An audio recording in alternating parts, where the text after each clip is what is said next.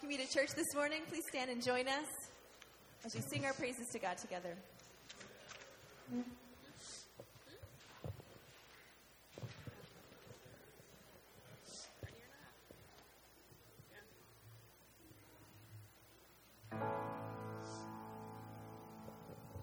In my wrestling and in my doubts, in my failures, you won't walk out. Your great love will lead me through. You are the peace in my troubled sea. Oh, you are the peace in my troubled sea. In the silence, you won't let go. In the questions, your truth will hold. Your great love will lead me through. You are the peace in my troubled sea. Oh, you are the peace in my troubled sea. My lighthouse, shining in the darkness. I won't follow you. Oh, my lighthouse, I will trust the promise. You will carry me safe to shore, safe to shore, safe to shore, safe to shore. I will fear what tomorrow brings. With each morning I'll rise and sing. My God's love will lead me through. You are the peace in my troubled sea. Whoa, you are the peace in my troubled sea. My lighthouse, shining in the darkness. I will follow you. Oh, my lighthouse, I will trust the promise. You will carry me safe to shore, safe to shore, safe to shore, safe to shore. Far before us, you're the brightest. You will lead us through the storm. Far before us, you're the brightest. You will lead us through the storm. Far before us, you're the brightest. You will lead us through the storm. Far before us, you're the brightest. You will lead us through the storm. My lighthouse, shining in the darkness. I will follow you, Lord. My lighthouse, I will trust the promise. You will carry me safe to shore, safe to shore, safe to shore, safe to shore.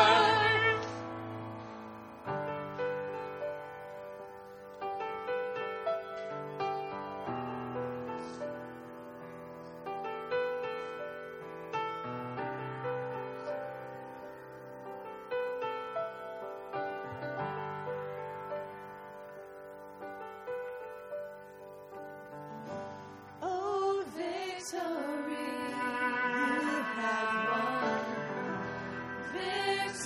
Victorious, you have come. What was stolen, you brought back to us. Oh, victory, you have won. Victorious, you have come. What was stolen, you brought back to us.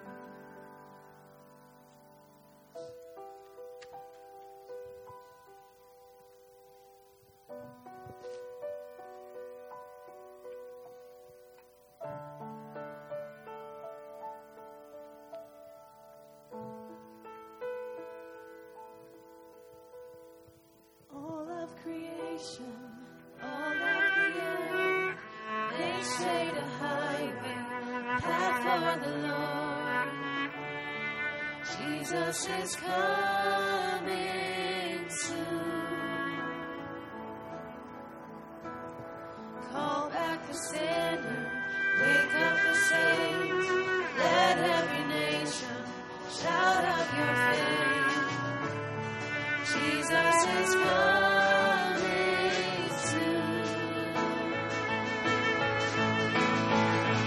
Like a bride waiting for her groom, will be a church ready for you.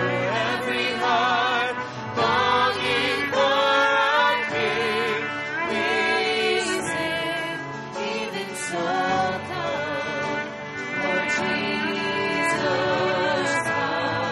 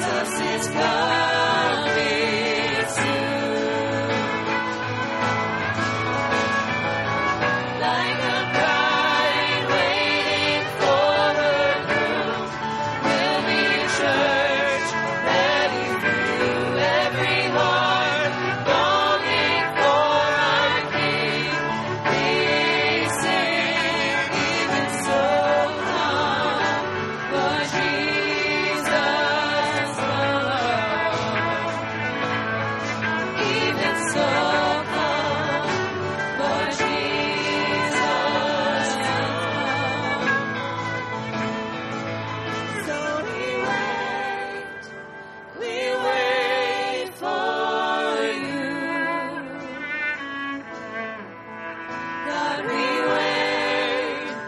You're coming soon. So we wait for you. God, we wait. You're coming soon. So we wait for you. God, we wait. You're coming soon. Like a bride waiting for her groom, we'll be a church ready for you. Every heart longing for our King, we sing. Like a bride waiting for her groom, we'll be a church ready for you. Every heart longing for our King, we sing. Even so, come, Lord Jesus, come. Even so, come, Lord Jesus, come. Even so, come, Lord Jesus, come. Even so, come, Lord Jesus, come.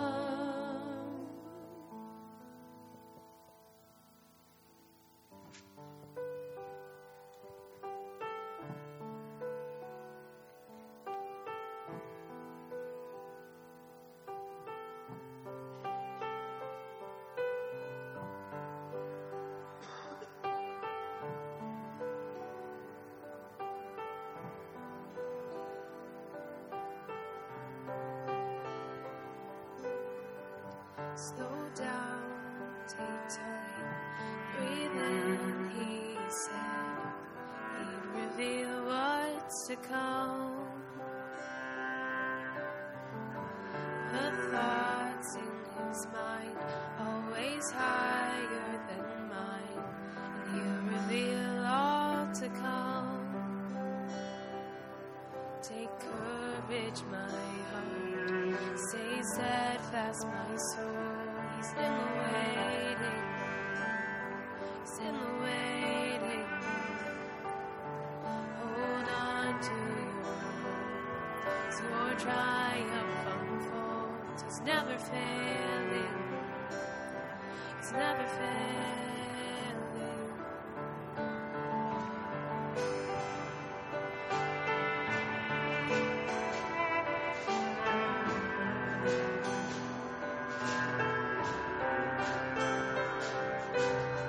Sing praise, my soul, find strength in joy.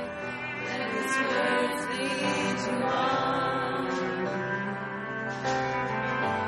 Do not forget his great faithfulness.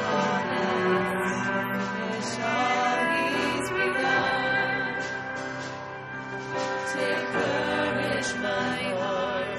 Stay steadfast, my soul. It's in the waiting. It's in the waiting. Hold on to your hope. As your triumph unfolds. It's never failing. It's never failing. Take courage, my heart. Stay steadfast, my soul. It's in the waiting. It's in the waiting.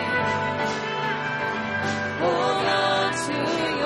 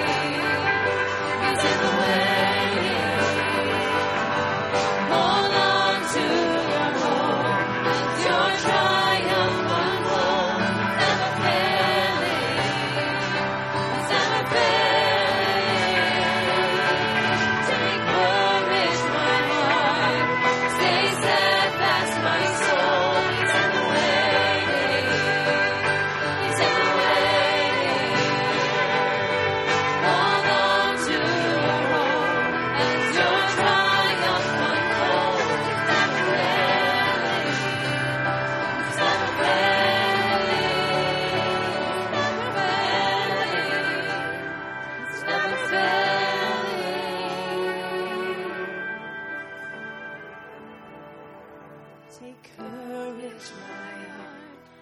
Stay steadfast, my soul. It's in the waiting. It's in the waiting.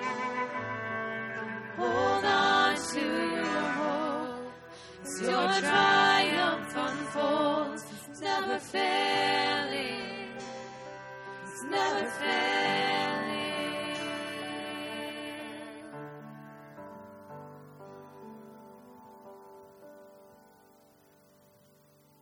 You may be seated.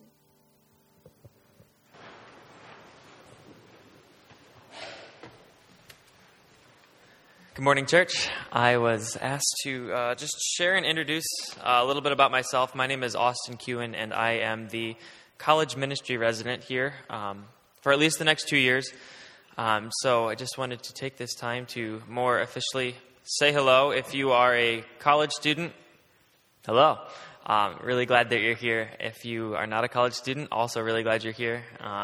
I attended Houghton for my undergrad and then in grad school as well. So I graduated in 2015 from Houghton and then again in 2017. So 6 years total there, and I spent the year away down in Lancaster working with a nonprofit last year.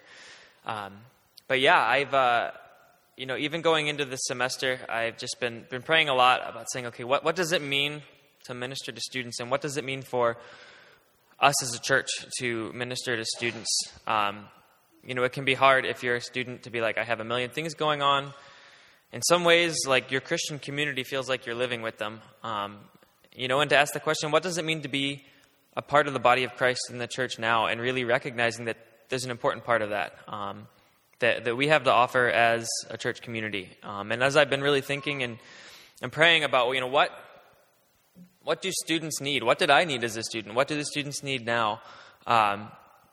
A thing that I keep coming back to, and I mentioned this a little bit at the potluck last week, is just I hear this cry in students, not for more programs, not for more opportunities to worship, not for more Bible studies. They're learning great things in chapel. They have these opportunities, but they just feel pulled in a million directions, and they want rest. And as I was reading the Psalms, you come to the word Selah, which means pause,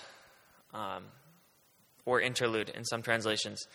And, I was looking even this morning at, when do these selahs, if you will, come? And a lot of times they come after, something that carries great emotional intensity, and then it says pause. Or, it'll come after an acknowledgement of who God is, and they pause. Or a prayer where they're just like, my enemies are here and I am beaten down. Pause. And just these spaces where they really rest in that they take a breath in and out, and they really recognize the gravity of what they're saying. And just really sensing that need for Selah in all of our lives. I mean, in my own life, and especially in students' lives, I think, as they're learning, encountering so many things.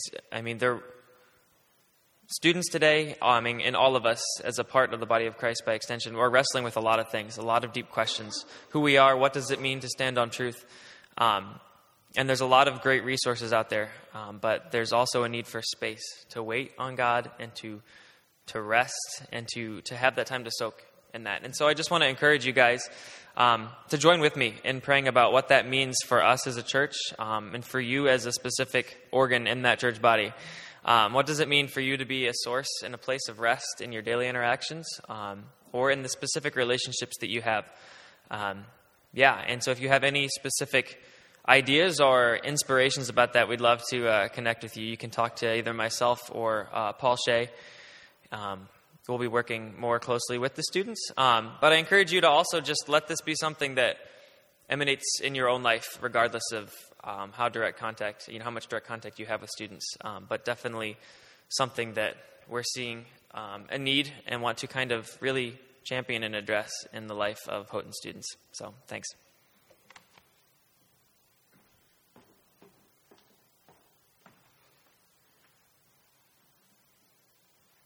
I'd like to invite our ushers forward as we give back to God through our tithes and offerings.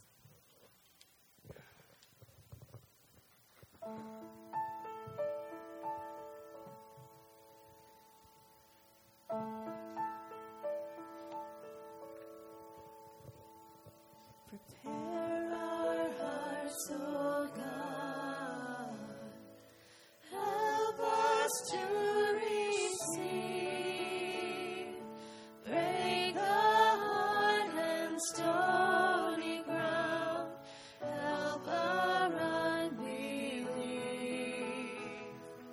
Let your word down deep in us.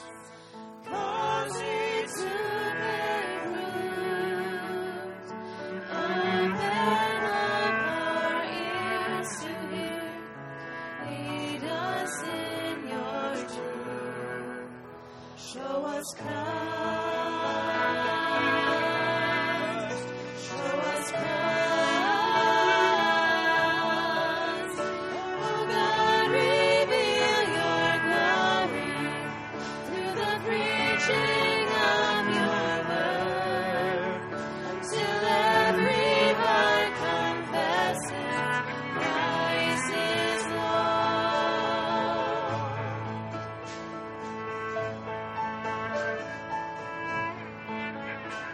Your word is living now upon our darkened eyes.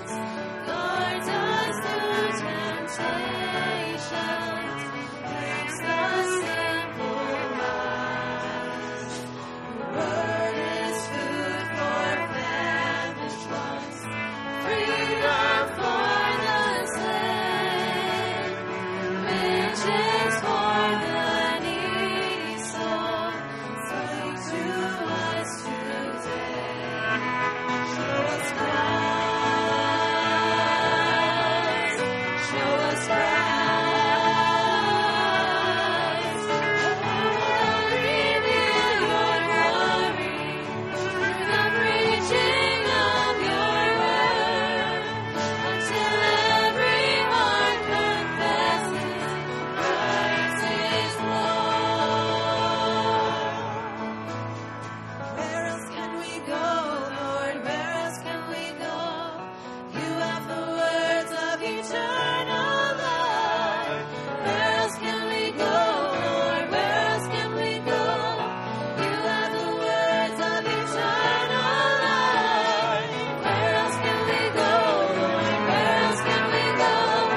You have the words of eternal life. Show us Christ. Show us Christ. Show us Christ. Show us Christ. Oh God, reveal your glory through the preaching of your word, until every heart confesses Christ is Lord. Until every heart confesses Christ is Lord.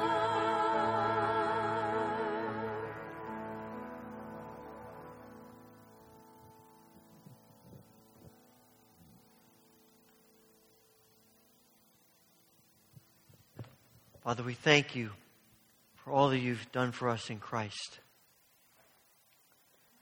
Thank you for your grace poured out upon us, creating us, sustaining us in this world, and redeeming us from our own sins and selfishness. Father, as we come today, we thank you for being present with us. We thank you for inviting us to pray. As we pray today, Father, we know that there are needs that we represent. There are needs all around us, all around the world. We find great peace in bringing them all to you. We pray for those among us who are grieving today. We pray especially for the family of Rick Long, who, after a battle with cancer, died yesterday. Rick, who's been a pastor in this district for a number of years, we pray that you will pour out your grace and comfort upon his family, his friends. We pray, Father, for those among us struggling with illness and pain.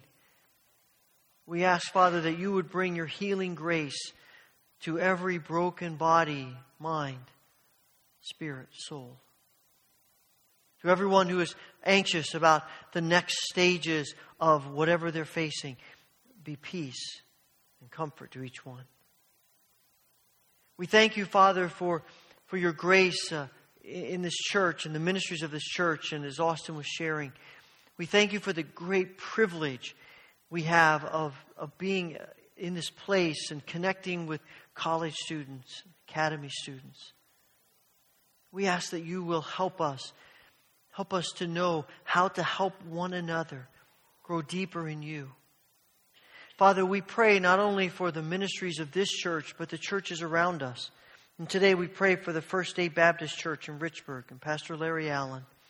Pour out your abundant blessing upon this gathering of believers and all that they are and do. We thank, Father, of our nation. We have witnessed the scenes unfold this week in Washington. We grieve for all who feel most deeply the pain that we've heard about and witnessed. Father, make us people who respond with compassion and wisdom. Father, we also pray that you will bring civility among the leaders of our nation, that their civility might inspire civility in our nation. But Father, even before them, make us your people of civility. That even in our disagreements, we love, we have compassion, we extend grace, because that's what you do. Father, we pray for our world. So many problems and tragedies, war and violence and difficulties. We continue to pray for the people in the Carolinas recovering from the hurricane. We pray for the people of Indonesia who have been devastated by this recent tsunami. Lord, we pray that you will bring your presence to bear in these despairing and hopeless situations, and that your church, your people, would be a living, vivid presence of your grace. Father, we pray for your church around the world. Thank you for the completion of the Dhaka New Testament among the people group of Southeast Asia. May your word bear much fruit among them. We pray for our brothers and sisters in Nepal, a land that's seen a great spiritual awakening lately, but still suffering. We pray, Lord, that you will bring the people to help train the Christians in the church biblically, and that there will be a rising generation of leaders who will bring your grace and your truth to bear on the people of Nepal that you dearly love and who need to know of you. Father, thank you for hearing all of our prayers. We offer them in the strong and powerful name of our Lord and Savior, Jesus Christ, the one who went to the cross for us, the one who rose from the grave in victory, who ascended to be with you and has promised to take us to be where he is. Amen.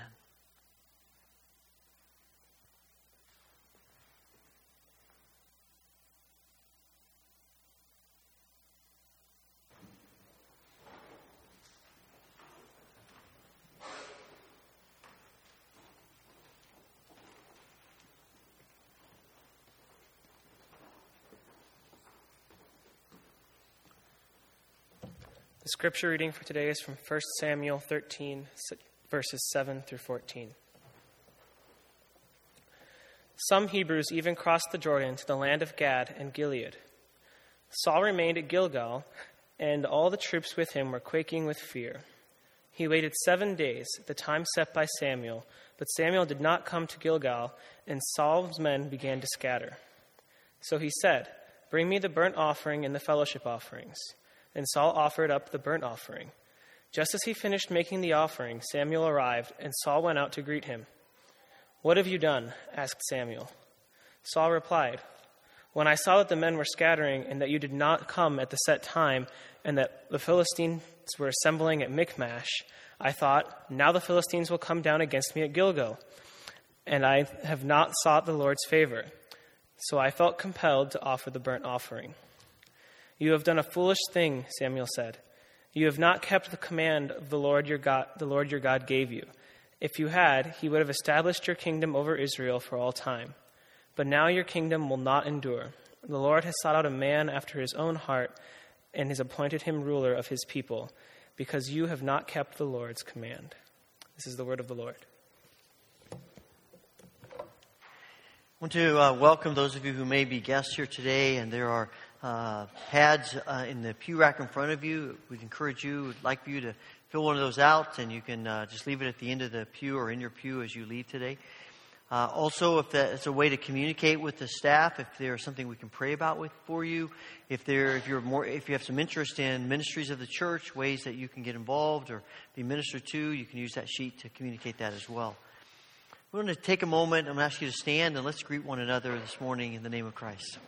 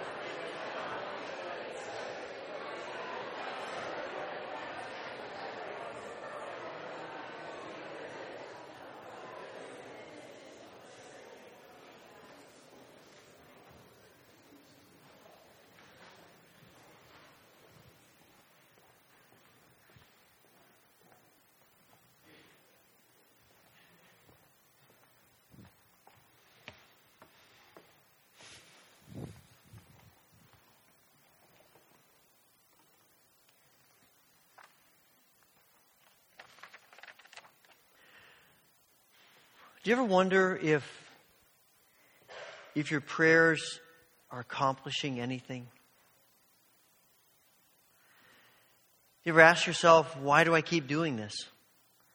Why do I keep praying? It seems like God isn't responding, nothing is changing, nothing is happening. I mean, I can't speak for you, but I know those are questions that I have rather frequently. You pray about something, you pray often about something, and it feels as if nothing is changing. And I wonder, God, what's the point of it? These prayers, the time I'm spending, the energy I'm giving, the prayers that I'm praying seem to be accomplishing absolutely nothing. I suspect if you do spend much time praying, you've asked yourself that question in one way or another. Perhaps multiple times. I think it's a question that God's people have been asking through the centuries. You see it in the history of the church. You see it in the stories of Scripture. And there are things, and when we find ourselves in a position where it seems as if our prayers are going nowhere, they're accomplishing nothing, we're not going, it seems like they are doing nothing to change the heart of God. We have a tendency to try different strategies. That's what I see happening in 1 Samuel 13. We only read a little bit of that section today. It's most of the writings of the historical books take in a lot of context. And the brief context of this particular story that we read today is that Saul, who is the first king of Israel, has been fighting battles and he's been winning, but now he's up against it. The Philistines have marshaled their troops against Israel, and Saul has a relatively small army to fight them. And Samuel has said to him, "Wait there, and I'll be there in 7 days."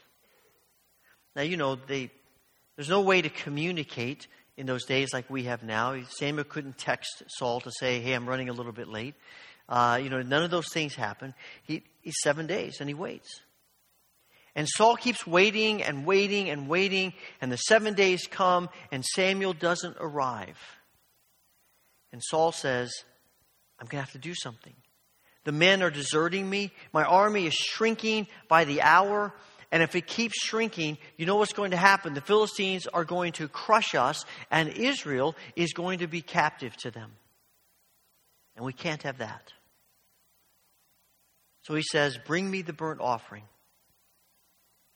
and I'll sacrifice it myself. Right after he's done, it seems like that's always the case, right? Right after he's done, Samuel shows up. And he says, Saul, what have you done? He says, this is bad. This is very bad. You shouldn't have done that. Now, we read a story like this and we think, well, I mean, yeah, he shouldn't have done it. He should have waited for Samuel, but what's the big deal? I mean, how bad can it be? Something needed to happen. But the context of this is that God made it very clear, and the people of Israel became a nation, that there were different groups of people. And the group of people that did the sacrificing are the priests. No one else is allowed to offer sacrifices but the priests. They are God's representatives to his people. They are the ones who do that task and not the king. Saul may be king of Israel. He might rule the army and he might rule over the land. But the priests are the representatives of God, and the king has limitations. And that's one of the limitations. Because ultimately, the priest nor the king are truly the ruler of Israel. God is. Saul says, I'm going to have to take things into my own hands. When I read that, it reminds me of what we often do. One of our great struggles, when God doesn't do what we want him to do, when our prayers seem to be going nowhere, one of the first things we are tempted to do is to say, I guess I'm going to have to do it myself. I will take matters into my own hands because it's not going to happen otherwise. And just like Saul, we say, I guess God isn't going to do something, so I'm going to have to. And we do it.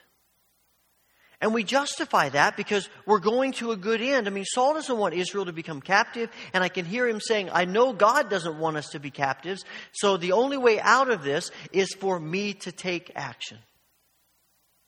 It's interesting that just beyond the story, it says that Saul's left with 600 men.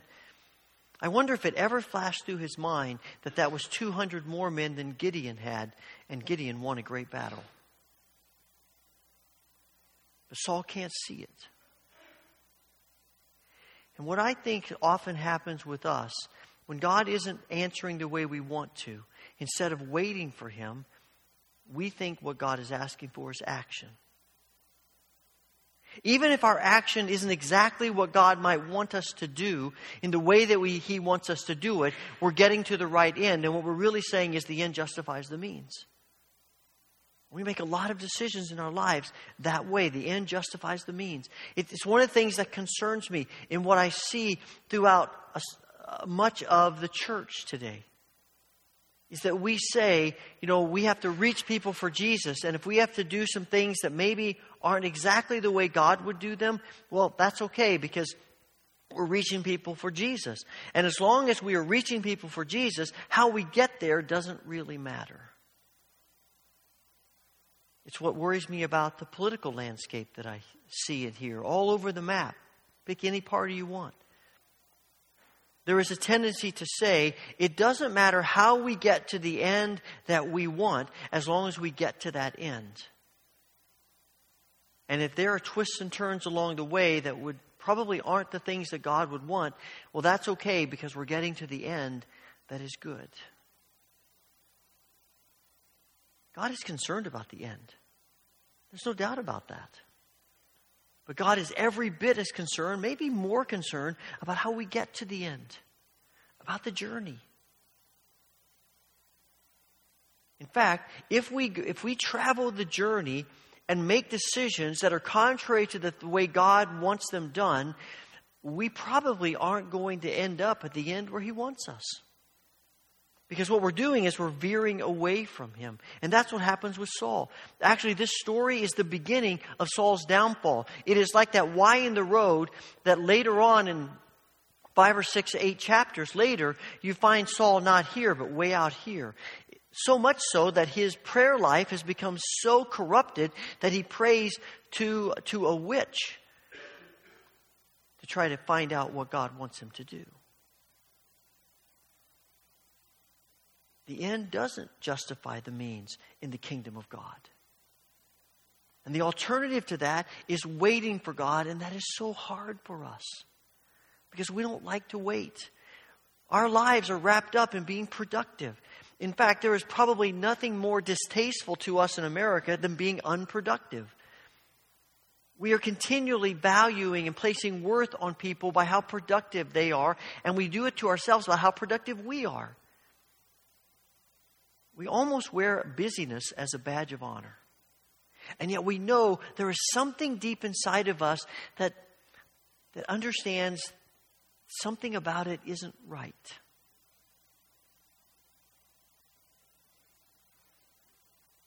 Every so often when I'm driving down 305 toward Cuba, you pass all the Amish farms, and especially when life is hectic and busy and everything is squeezing in me, there's a little something in the back of my mind that says, I'm kind of envious of those Amish people. Just a little bit. Just a little tiny bit. Not generally speaking, but a little tiny bit. Of just the fact they don't have to worry about answering emails. They don't have to worry about all the electronic devices that are going off. They don't have to worry about all of that kind of stuff. There's a little bit, and I think that little bit of me is the yearning in my soul to say, maybe life should be a little different. That's why God creates Sabbath. To say to us, look, this is not you're not measured, your value, your worth is not measured by productivity. Your value and worth is who you are in me. You're children of God, dearly loved. And we forget that until we step back and listen to God and hear God and remember who we are and where our value and worth lies. Because when we forget that, what ends up happening is instead of waiting for God and trusting God in the waiting, we start running ahead. It's interesting to me that in this story, Samuel says to Saul, he says, Saul, you have done a foolish thing. You've acted foolishly. And we can tell from the story that Saul didn't do what he was supposed to do. And when we read that, we think, well, what he's really saying is that, he made a mistake. But the word fool and all the cognates of it in the scriptures are much deeper than that. It's not just somebody did something that was wrong. There is a deeper sense to it. And you pick up that sense in Psalm 14 and Psalm 53 that begins, only fools say in their hearts, there is no God. It's what's intriguing about Jesus' parable in Luke 12 about the rich man who has so much, he can't put it in all of his barns. And so what does he do? Instead of sharing it, he builds bigger barns and stores it. And God says to him, you fool. Because you think everything of value and worth is temporal instead of eternal. And there is something in what Saul does that is declaring, God, you're not really who you say you are. There is no God like the God that we've been talking about. God is not the one who is faithful and trustworthy. God is not the one who comes through. God is not the one who we can rely on. God is not the one whose timing is perfect and whose will is good. That's not the God we worship because look at us. I can't trust him. I've got to do something. We often talk about the fact that we use the phrase, don't just sit there, do something. Maybe sometimes we need to hear God whispering in our ears, don't just do something, sit there.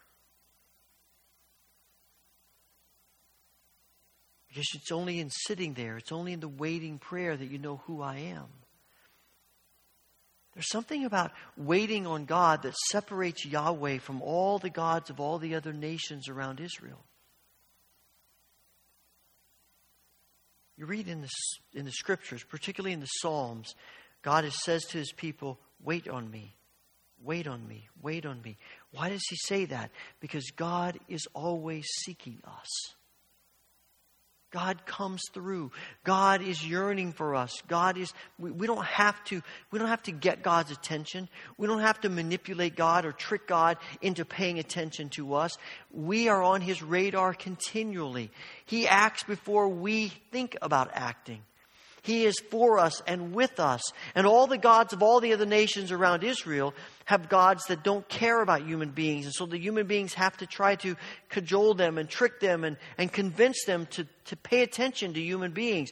You don't wait for that kind of a God, or you wait forever.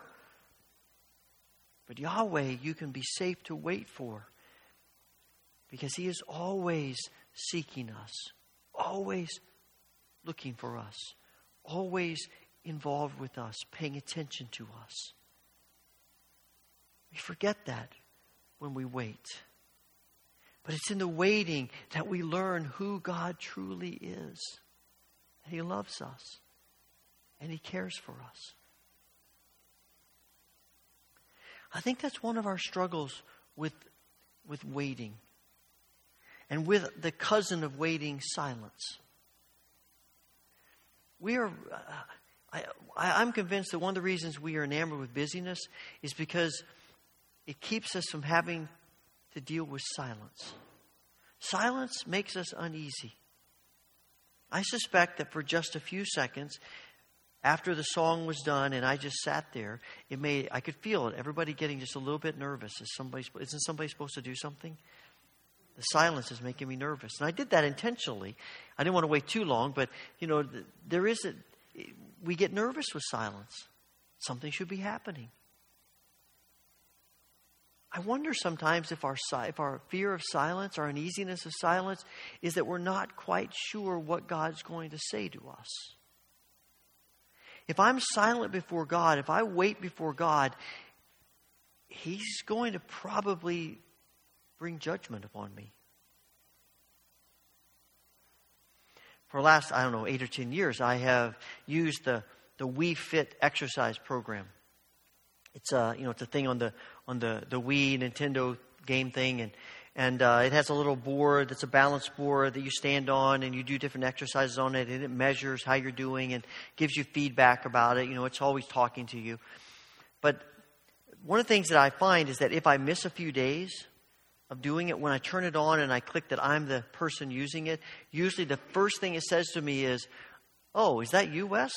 I didn't recognize you. It's been so long. Where have you been?" And I was like, who programmed this to be so sarcastic? My goodness, And then when usually you do a daily weigh-in, a daily, body check, and you stand there and the thing says, "Oh, that's overweight." And I'm like, yes, I know that. That's why I'm doing this. I realize that. Stop giving me a bad time about it. But it keeps talking back at me. And there's a part of me that doesn't want to do it anymore because I don't want to hear from the thing telling me how bad I'm doing. And I suspect somewhere in the back of our minds, that's the way we think about God. If we're silent before God, if we wait before God, he's going to judge us. And the truth of the matter is, there is a good chance God may well say to us, that thing in your life, we got to do something about that. Because it's killing you. That relationship that's unhealthy for you, in the way at least it is now, we got to do something about that because it's harming you. That attitude that you have, it's creating a spirit of bitterness in you. It's eating away at you. And yes, God may well in the silence convict us and put his finger on things in our lives, but it's not just to be sarcastic. It's not just to condemn us. It's to free us. It's to lead us out of the bondage of all of those things in our lives that are eating away at us and destroying us and moving us into life. Because that's God's intent for us. We miss all of that if we don't take some time to listen and to wait and to be silent. And I am convinced that one of the reasons God doesn't answer our prayers immediately is to put us in a place where we have to sit and wait and listen. Because He's got deeper things that need to be dealt with first. Because there are things in our lives that He wants to touch and change and transform, even as He addresses our prayers. You see, there's, in many ways, this story is leading us to the Lord's Prayer. And the Lord's Prayer, the line in the Lord's Prayer that says, "Your will be done on earth as it is in heaven." When we are willing to wait for God, we are in essence saying, "God, we want your will done above everything else. We want your will above all else, and we embrace your will." Why? Because we know that what Paul says in Romans 12 is true, that your will, O God, is good, pleasing, and perfect. And when you know that, when you believe that,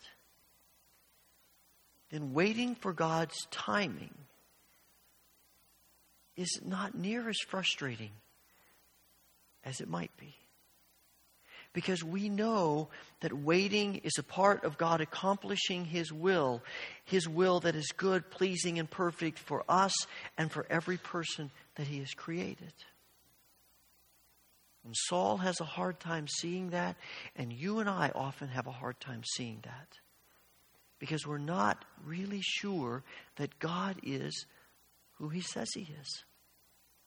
We're not really sure that God's timing is perfect, that God's will is love and grace and mercy and goodness, and that God's intent for us is abundant life. Irenaeus, the great church father, said, "The glory of God is a human being fully alive." And that is God's will for every single person. He wants us to be alive, but we can only know that kind of life in Him. And we can only experience that in Him if we begin to trust Him and wait for Him.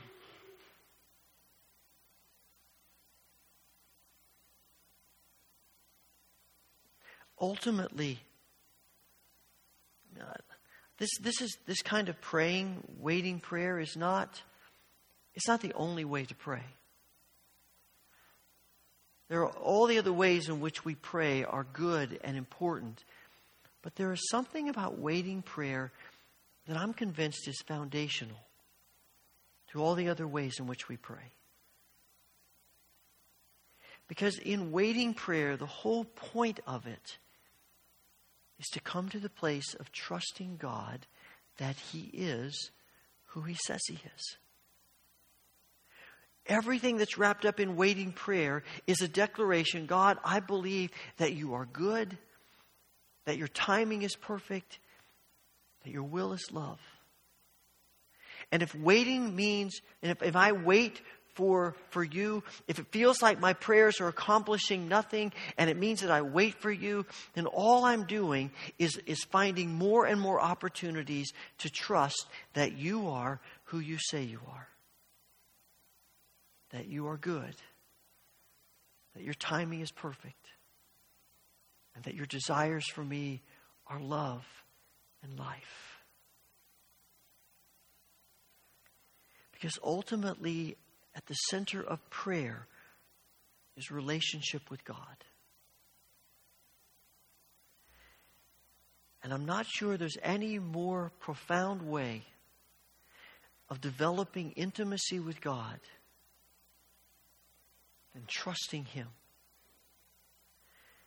There's probably no more profound way to trust Him than to wait for Him and to listen to Him.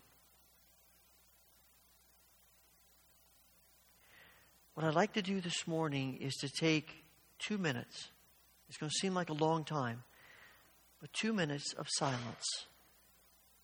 Of some time for us to wait on God, to listen to God, just to hear whatever God may want to say to us. Maybe in this 2 minutes you want to declare, "Lord, I don't understand. I logically can't figure it out, but I'm going to wait for you. Speak to me.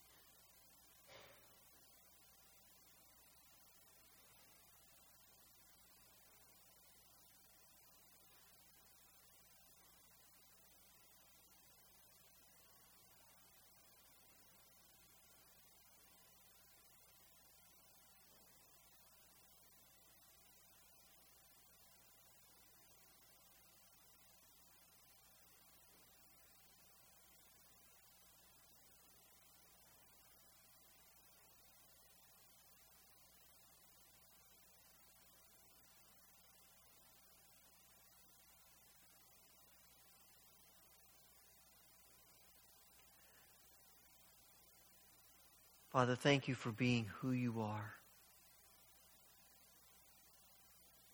Give us grace to wait for you, to listen to you, and to find that you are everything you have promised to be. We pray this through Christ Jesus. Amen.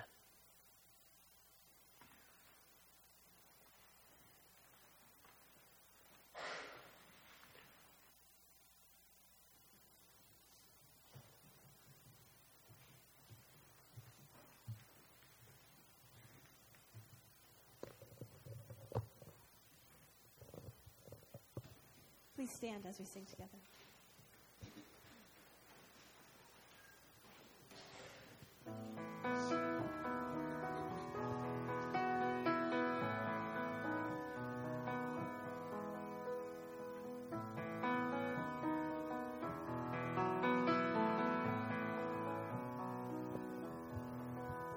Jesus, I am resting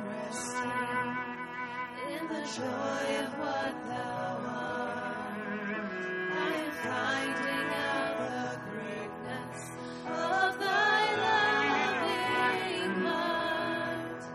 Thou hast bid me gaze upon thee, and thy beauty fills my soul.